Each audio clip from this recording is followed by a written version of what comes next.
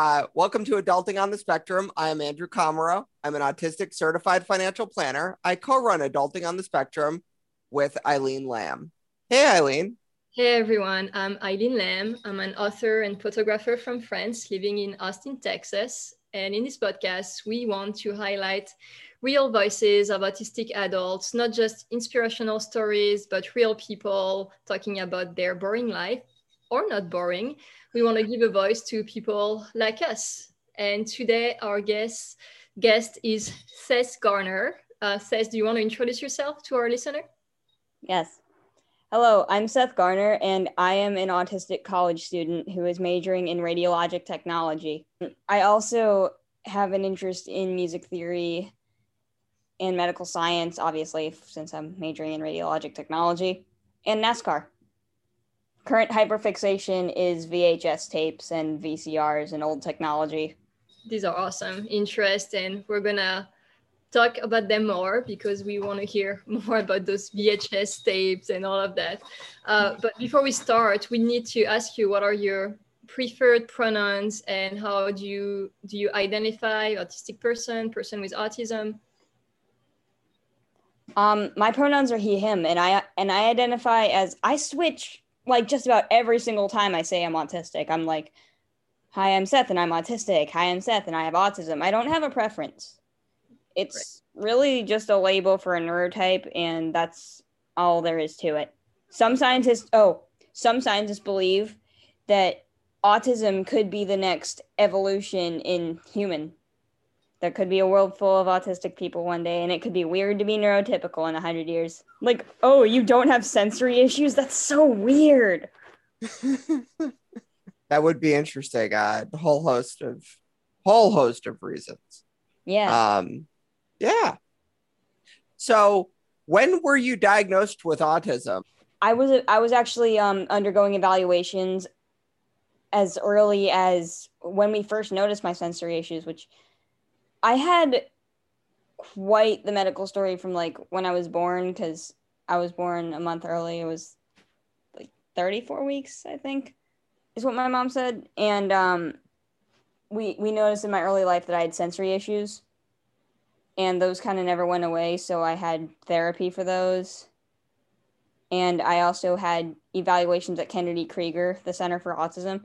And because I was assigned female at birth, they didn't really want to give me the diagnosis right away. So they diagnosed me with pervasive developmental delay, which was my diagnosis until I was 15 years old. And a social worker saw my signs of autism, a social worker that was working with my family for completely different reasons, saw the signs of autism in me and saw that I was transgender and said, well, how about we go and I refer you to this doctor at Children's Hospital who is doing a research study between the link of being transgender and the link between being autistic.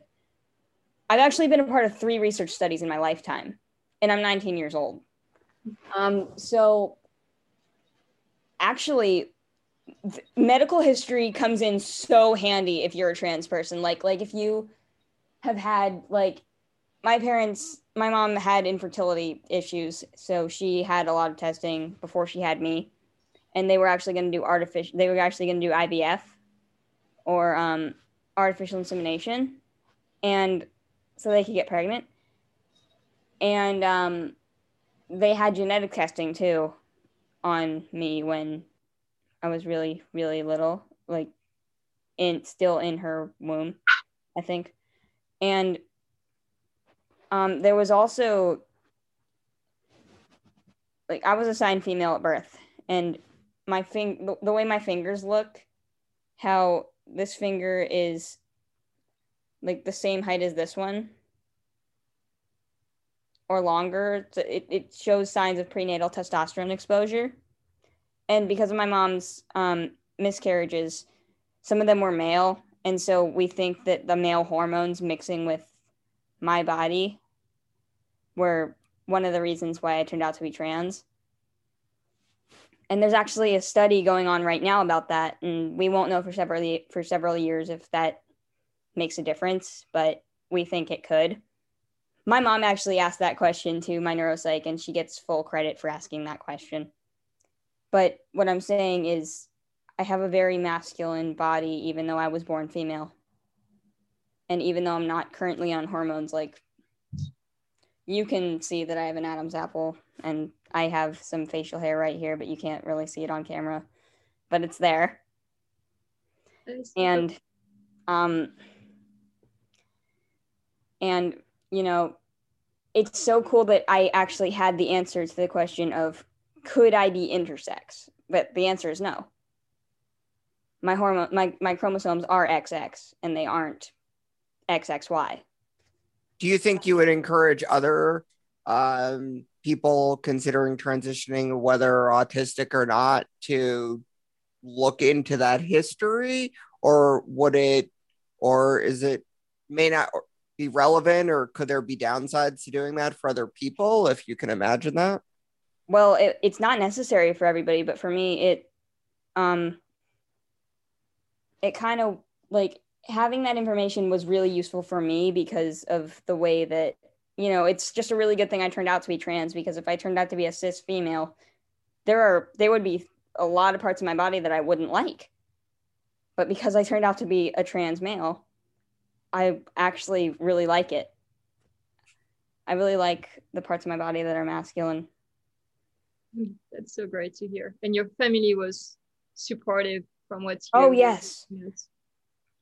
My mom and my dad were, like, super supportive, but my extended family took them a while to get used to it. And my dad actually hid the fact that I was autistic from my extended family. And they found out when I was 16, and they had a whole discussion about it that didn't include me. Because my mom sent an email to my Aunt Bunny. That's what I call her. Her name is actually Karen, ironically. So yeah, she sent an email to my Aunt Karen about, because my Aunt Karen allegedly called me mentally ill at a family gathering when I was 16. She was just like, aren't you mentally ill? And I was like, I'm autistic. There's a difference. Like, there is a difference between being mentally ill and being autistic. And you can be both, but I'm autistic and I have ADHD. And those are my two mental diagnoses. And anxiety, but I've greatly improved that. Yeah, I think a lot of people who have autism also have anxiety. I have a diagnosis of a general anxiety disorder too. And I know a lot of people in the autism community do. I don't know how it's linked, but it is somehow. When did you feel that you, I don't know the right word, so forgive me if I'm saying something that's not correct, but when did you know you were not a girl, that you wanted to be? Whenever my mom put my hair up, I really liked cars and trucks my entire childhood.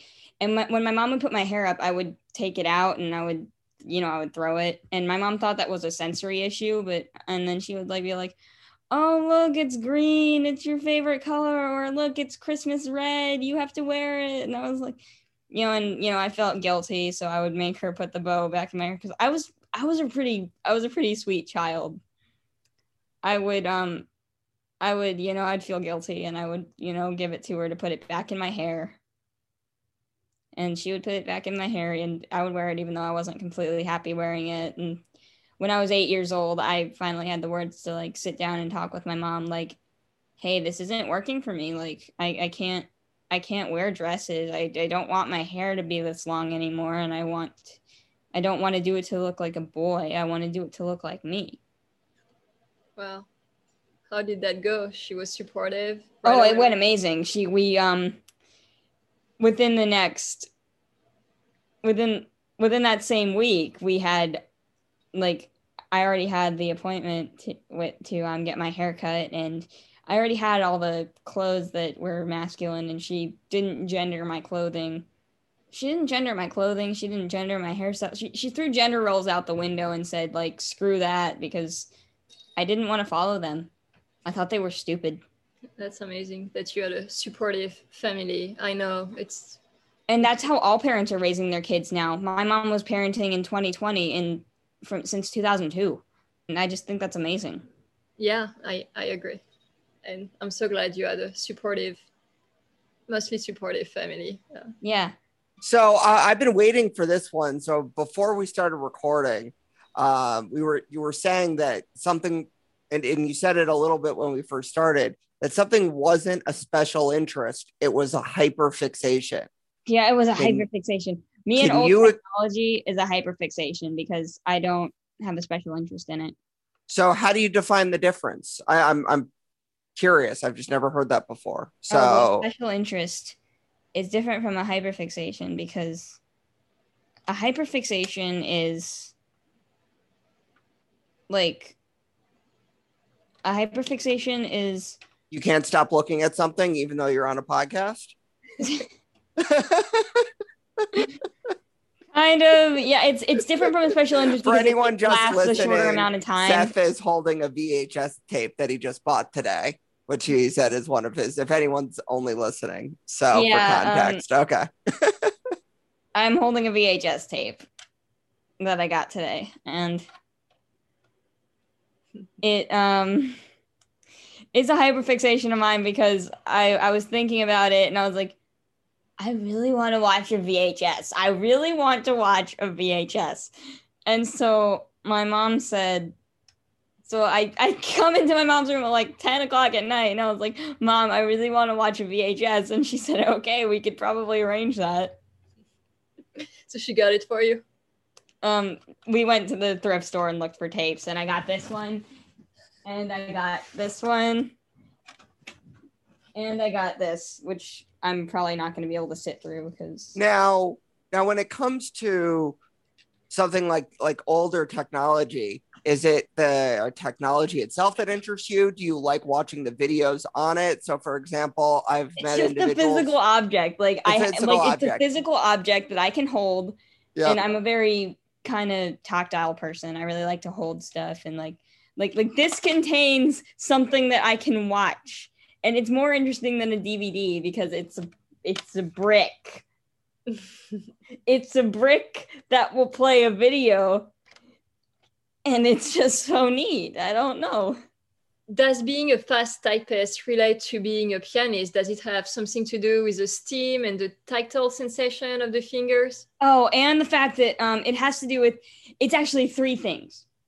The tactile sensation, the fact that I'm a very fast thinker, and really want to get my ideas out there, and the fact that I can just type and the letters will appear, and it's just so perfect. There's just something so perfect about typing on a keyboard, and I just love it. And especially I can't stand when a keyboard is jammed and the letters don't work because I need to type this out. It has to be fast because I'm thinking so fast because I'm also ADHD and I am very, very, very just, I want to think about this and I want to type it out and I want to get it out as fast as I can, especially if I'm super excited about something.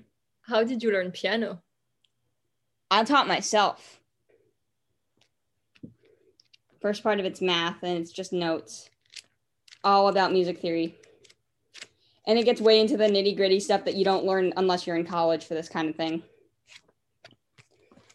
What interests you about it? It's a way for me to interact with music without having to be around a keyboard. I can still do music just by looking at this and by reading it. What does that mean? I can't even imagine that. And it's not in a bad way, but maybe help the listeners too. What does it mean to interact with music from a book? Can you describe it for us? You'll know why. You can think about all the chord progressions, which is really cool because chord progressions are so neat. And most of your modern chord progressions will be 1 4 5 1 or 4 1 5 6 in modern music, which I don't like modern music. I like choral music, which also has some basic chord patterns, but the vocal technique and the music and the musical elements. And the more is dictated in your music, the less freedom you have to make it your own. Unless you rewrite it and edit it, which I have done. and the least that's written on your music gives you more room for improvisation. Like, you read music, can you hear it? When I read music, can I hear it? Sometimes. I actually have more ear training than I give myself credit for, because I remember sight reading this one piece of music on Instagram at 3 a.m. because I woke up in the middle of the night one night, and I was like, the music theory song, I wonder how this looks. And I was like, and I can hear it like in my head. And then I pulled it up on YouTube, and I was like, I wanted to scream, but it was the dead middle of the night. So I held back, and I was just like, so I laid there for a good few minutes, just in total shock that I had just read this and heard it in my head, and it was perfect. I'd read it in the exact right pitch and everything. It was amazing. And then I also gave myself homework, which is in this folder. And Eileen, this piece is in French. Oh, what is it? Les chansons des roses. Yeah. What you said. What I said. Les chansons des roses. This is the fifth movement. I can't read music. No, read the title. Dirait-on. Yeah. That's what it is. And it's by my favorite composer, Morton Lordson, who wrote You're on This Shining Night, which is one of my favorite songs by him. I love Eric Satie. I don't know if you know him. I've heard of him. He's amazing. You should listen to him. I will put that on my list. I gave myself homework, and I completed there's still some stuff in here that I have to complete. And I wrote all over this paper. What do you write about? If anyone here listening is a music major, I hope you feel seen by this. Seth's theory. In the third example, the chord could either be a diatonic chord in E harmonic minor, or it could be a secondary chord 1/5, depending on how it's used. The chord in the third example. You just like to study it? Yeah, I do. And to you, that's a special interest and not an hyperfixation? It's a special interest, yes. So question for you on typing and old technology, because I know nothing about music, or, well, if I do, I can't. I am paid money not to sing. So it's quite the opposite. I should start paying my mom to not sing. I don't have the money for that. Sorry, Mom. He's in the next room. If you listen to the podcast, you'll know. So as far, I'm really interested in the tactile sensation and being like stemming it in, especially with the keyboard and typing. So I have a 2-part keyboard question for you. Okay. Because I like technology a lot, and I like some older technology, but I also like newer stuff too. I like newer stuff too, but like the old stuff. So question. So what type of keyboard do you use? Do you like a mechanical keyboard? See, I can't stand the sound, even if and the feel of those like cherry keys, the mechanical keyboard.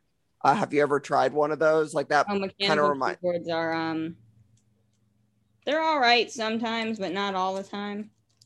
Okay. Can't live with them, can't live without them.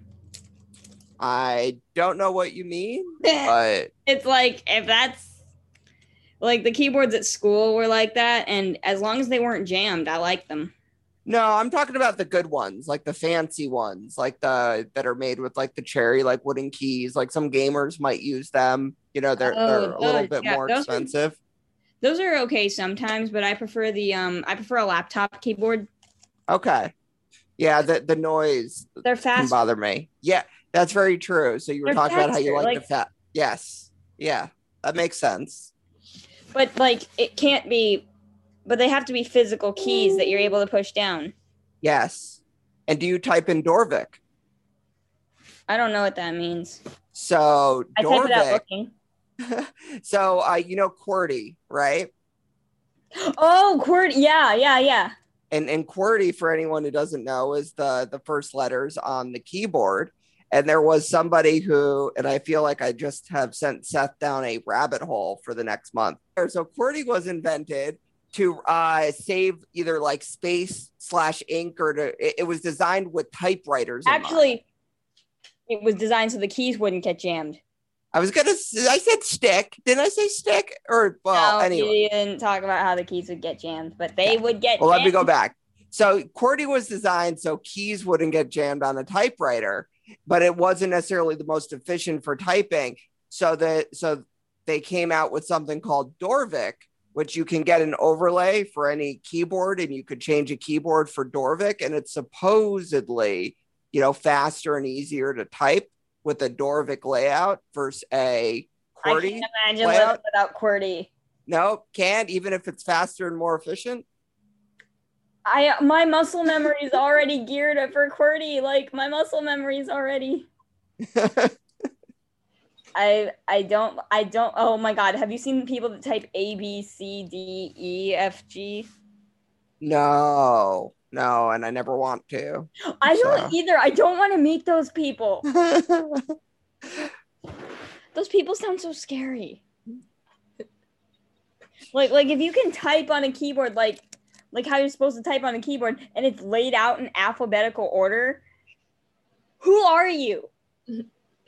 Yeah. Stay away from me. Even worse than what is it that you were talking about, Andrew? Dorvik. Yeah, like, I could live with those people. Sure. As long as they respect that I am a man who likes the QWERTY. Eileen. Sorry, I'm back. So how is it being a young autistic in the current social and political climate? I just continue to advocate. I continue to help parents. I continue to, I've actually been reached out to by parents of autistic children. And that just makes me so happy that I'm able to help. Yeah. Because I'm a 19-year-old man in today's society who, I don't talk about politics or religion on the internet, but that doesn't mean that I don't have them.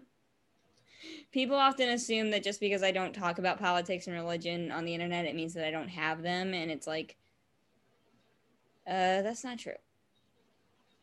How are you able to still be a good advocate without fighting everyone on the internet and staying, and avoiding all of those discussions? How are you able to ignore it? A lot of us don't find it so easy. I'm looking up to you. I'm curious if you can help others. I mean, I don't get hate on the internet is one thing. I mean, I have. When I had religious queer in my bio on TikTok, I got endless comments of God doesn't love you and stuff. So that's another reason why I don't talk about religion.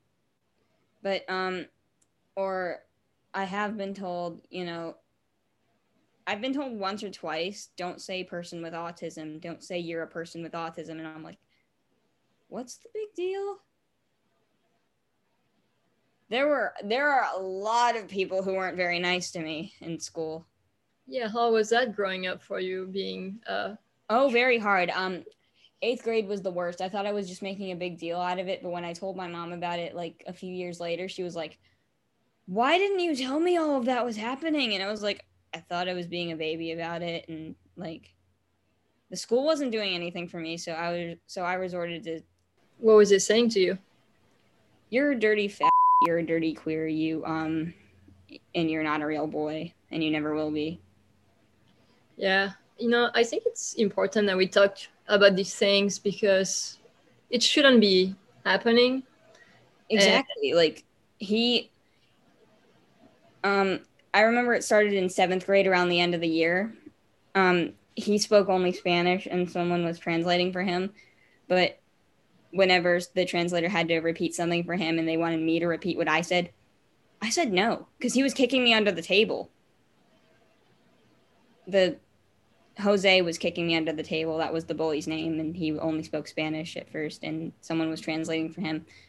And when they wanted to hear what I had to say on the science stuff that we were working on, because we were in science class when this was happening, I said, no, I'm not going to repeat that. He's kicking me under the table.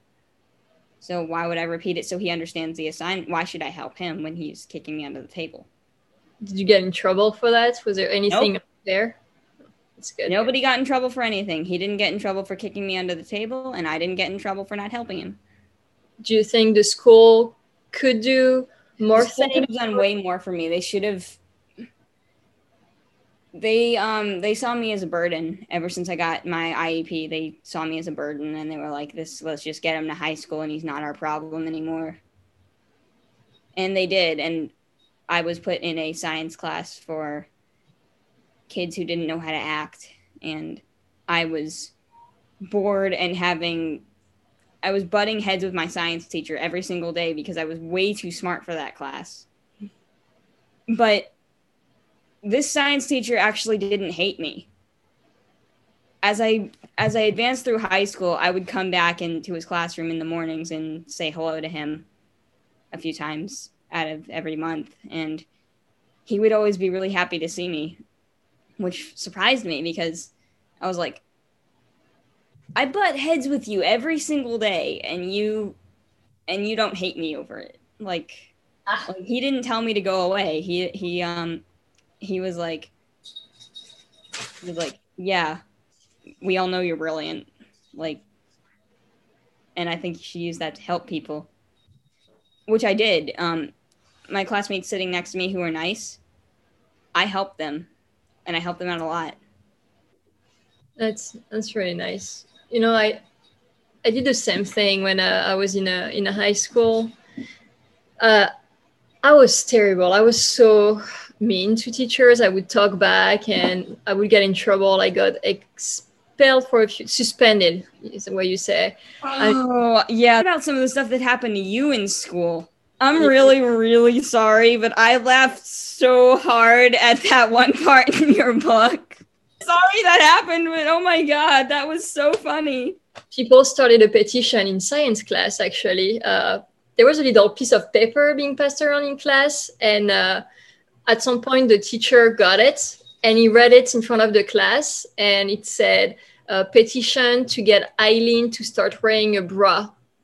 Okay, someone who really helped me come out of my shell and be like social, someone who really taught me about, there are a few important people that have taught me how to be social, and they did that just because they loved me so much. And those people are Maisie, Atlas, Michael, and Caroline. All of my friends are older than me too. Like, you're too mature for your age. I am too mature for my age, yes. And sometimes, like, what I've noticed as an autistic individual is sometimes when you're legitimately trying to be nice to somebody, people still make fun of you. Like, this girl was playing piano, like, out of her piano book because she was in the piano class. And I was like, hey, that sounds really good. You should keep trying. And her friends were like, this boy believes in her. And I was like, of course I do. Like, she wants to learn. I believe in anybody who wants to learn. And they just thought that was so funny. What's funny about that? What's funny about me giving a genuine compliment to somebody who I see is really trying to learn how to play an instrument? Like, she's playing an instrument. Why would they make fun of her? Why would they make fun of me? Like, I didn't understand. But that girl thought it was really nice. That's good. And she said, you know, you're really nice. And I said, thank you. I try. And there's a whole list of reasons why I'm kind. Yeah, well, we need more people like you because there are a lot of those other people. I find it very easy to ignore people that don't agree with me because although I had a really difficult time in choir class when we got a new director because these freshmen thought it was cool to pretend to be trans.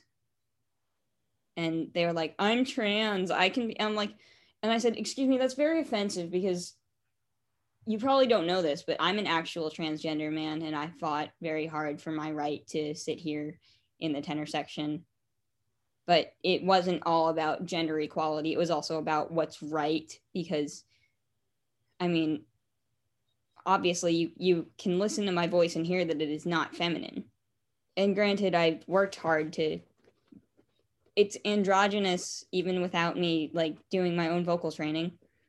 And it was always androgynous. It was never was never either way, but now it's masculine. Yeah, and you don't take hormones, you said. How do you I'm actually getting back on hormones July 7th. Are you excited? I'm gonna do androgen gel, and I'm very excited. Testosterone round 2. I actually remember the first week on T. What was that like? I thought my voice was changing. No, it wasn't. I ended up getting a cold from someone at driving school. Most people, actually, it's the other way around. They're like, they think that they were getting sick, but it's their voice changing. And I was so disappointed. And I remember this so clearly but then the next week made up for it because I discovered some little facial hairs. And I was like, oh my God, it is working. But yeah, injections just weren't working for me because I would forget. My mom was doing the injections for me. Oh, I should probably talk about how amazing my mom is. Yeah, that was the last question, actually. How were you raised? Tell us. Oh my God, I was raised in the best possible way anybody could ever be raised. Mom, you're amazing. And I'm telling everybody listening. So my mom is amazing. And she threw gender roles out the window as soon as she saw I was uncomfortable with them. She said, I'm never going to make you wear a dress ever again. And I ended up putting on a dress to have fun and experiment when I was 8 years old. And, everybody was like, oh my God, you look so great. I looked like a little boy in drag. I just had, when I was little, I had this hairstyle that was kind of a cross between a bowl cut and a mullet. It looked really cute on me at the time, but I changed it when I hit 13 because I changed it to be something like this when I hit 13. Because it was I'm a teenager now. I gotta not look like a little boy anymore. But I still looked like a little boy until I was 15 or so. Still kind of do. But everybody likes it, so. Yeah. What is the one piece of advice you would give to either newer moms or moms looking to be as amazing and supportive as you have described your mom to be? Because I think, again, growing up autistic and trans, those are two things where don't assume your kids don't put limits on your kids. My mom never told me I was different. She never said, oh, you can't do this, you're different. She just raised me. She accommodated all of my needs behind the scenes.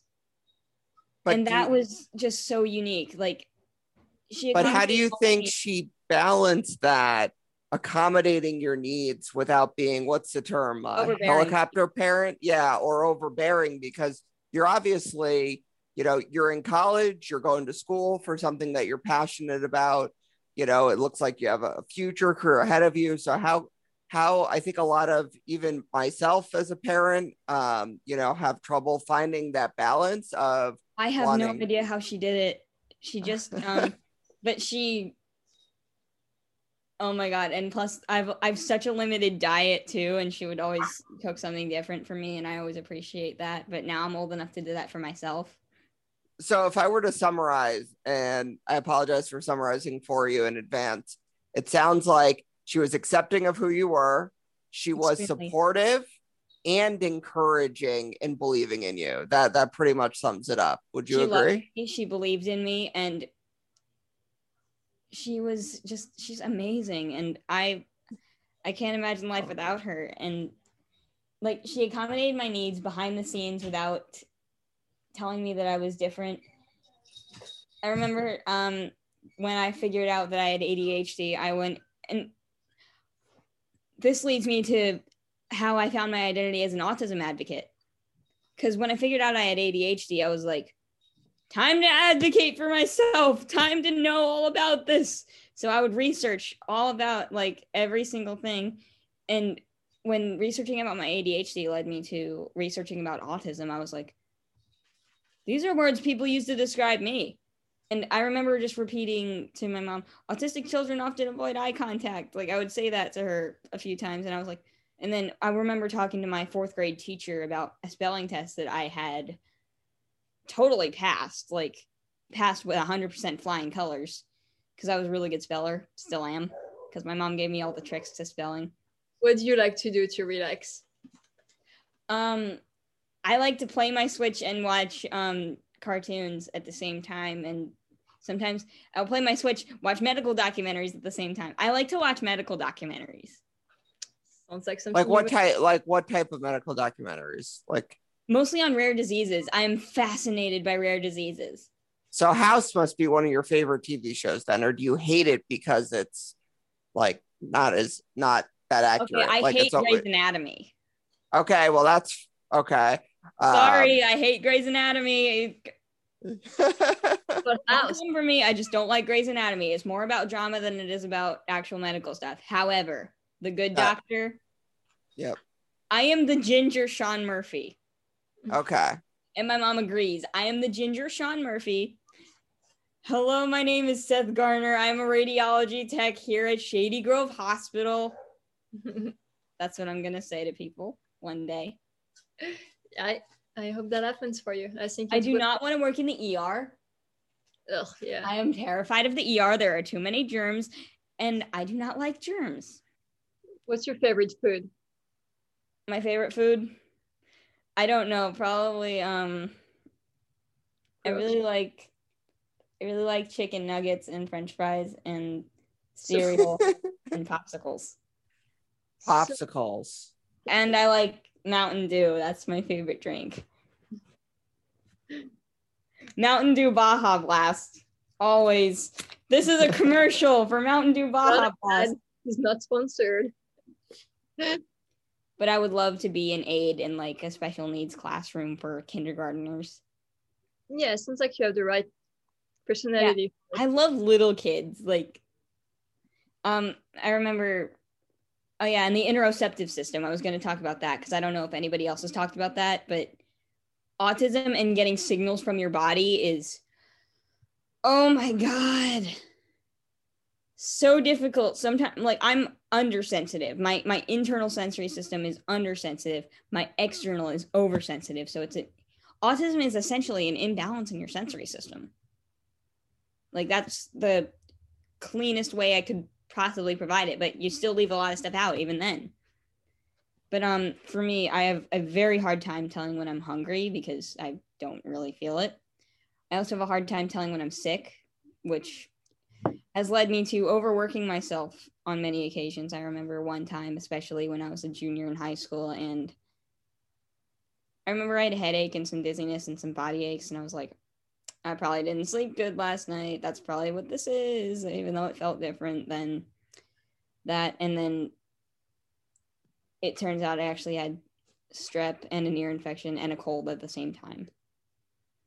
Yeah. And it was terrible. That sounds pretty horrible. Yeah, it was. And I didn't know until like 2 days after the symptoms started, and I was like, oh, this is gonna be fine. But it wasn't fine. I have multiple stories like that and like I can go a really long time without eating too, which is not ideal. That's a daily struggle for me. Sometimes I won't know when I'm thirsty either. And temperature perception is also, I really am oversensitive to like feeling cold, and I really don't like it. So I wear a hoodie literally all of the time. Air conditioning's too high, I will wear a hoodie. Plus, yeah, it's just become my security blanket after all these years, and I just love my hoodie so much. Yeah, I was just talking a few days ago about how even if I'm too hot at night, I still want to be covered by a blanket or something. It's like, absolutely 100%. I saw that. I have a weighted blanket too. I use a weighted blanket at night. For I think it was the holidays, or for one holiday, Jessica got me a weighted blanket from a company called Hush. It wasn't cheap, but it's like cool. So it's like a cool weighted blanket, so I don't get overheated. And I also have a texture issue with cotton and satin. So also finding one that didn't have like that type of texture was very difficult, but she went above and beyond, and it's an amazing weighted blanket. So good job, Jess. Good gift. All right, here is our last question. What is your favorite movie? Oh my God, I don't watch movies. I don't watch movies. I don't watch movies. But you watch TV shows because you talked about the good I doctor. love my TV shows. Yeah, tell us about your favorite TV shows then. Okay, so I don't sit through movies, but actually my favorite movie would be Akron. It's a gay movie about how two gay men had this unimaginable. It reminds me of like it's amazing. It was the first gay movie I ever watched, and I'm gay, so the representation. But my favorite TV shows are The Simpsons, Bob's Burgers, Family Guy, Arthur, and a few other like kid shows because I watch, and medical documentaries, like it every single thing, but every single little specific thing. Like, oh, and Malcolm in the Middle is probably my favorite show of all time. That was a fun one. Okay, I actually have one more question. Are you ready? Yeah. Since you are autistic and good at acronyms, what old technology does POTS stand for? I actually don't know. Plain old telephone system. Seth, do you want to tell people? I don't know if you want them to follow you or to find you online. Is there anywhere they can find you? Oh yeah, they can. Instagram is at Seth the Tenor, and my service dog autism Instagram is the.Taurian, like TAURAN, as in my zodiac sign, because being a Taurus is also a part of my identity. I was supposed to be a Gemini. I would have, it's a joke that I would have failed my gender reveal and my zodiac reveal if we had one. I also attended my own baby shower. That's funny. Yeah. So I was born an entire month early and decided, I also busted out of the hospital way early too. Like, they're like, oh, we're going to keep him here for a whole month. And I was on a ventilator for like a day and a half or 2 days. Total fighter. Thank you so much for joining us today. It was so great to It was an honor. Thank you so much for joining us on the podcast. This was so much fun. Thank you. This was an honor. Thank you so much. Be sure to send me the link so I can send it to people to watch and listen to. We will. Thanks. Thank I'll you. See you later. Bye. Bye. Bye-bye.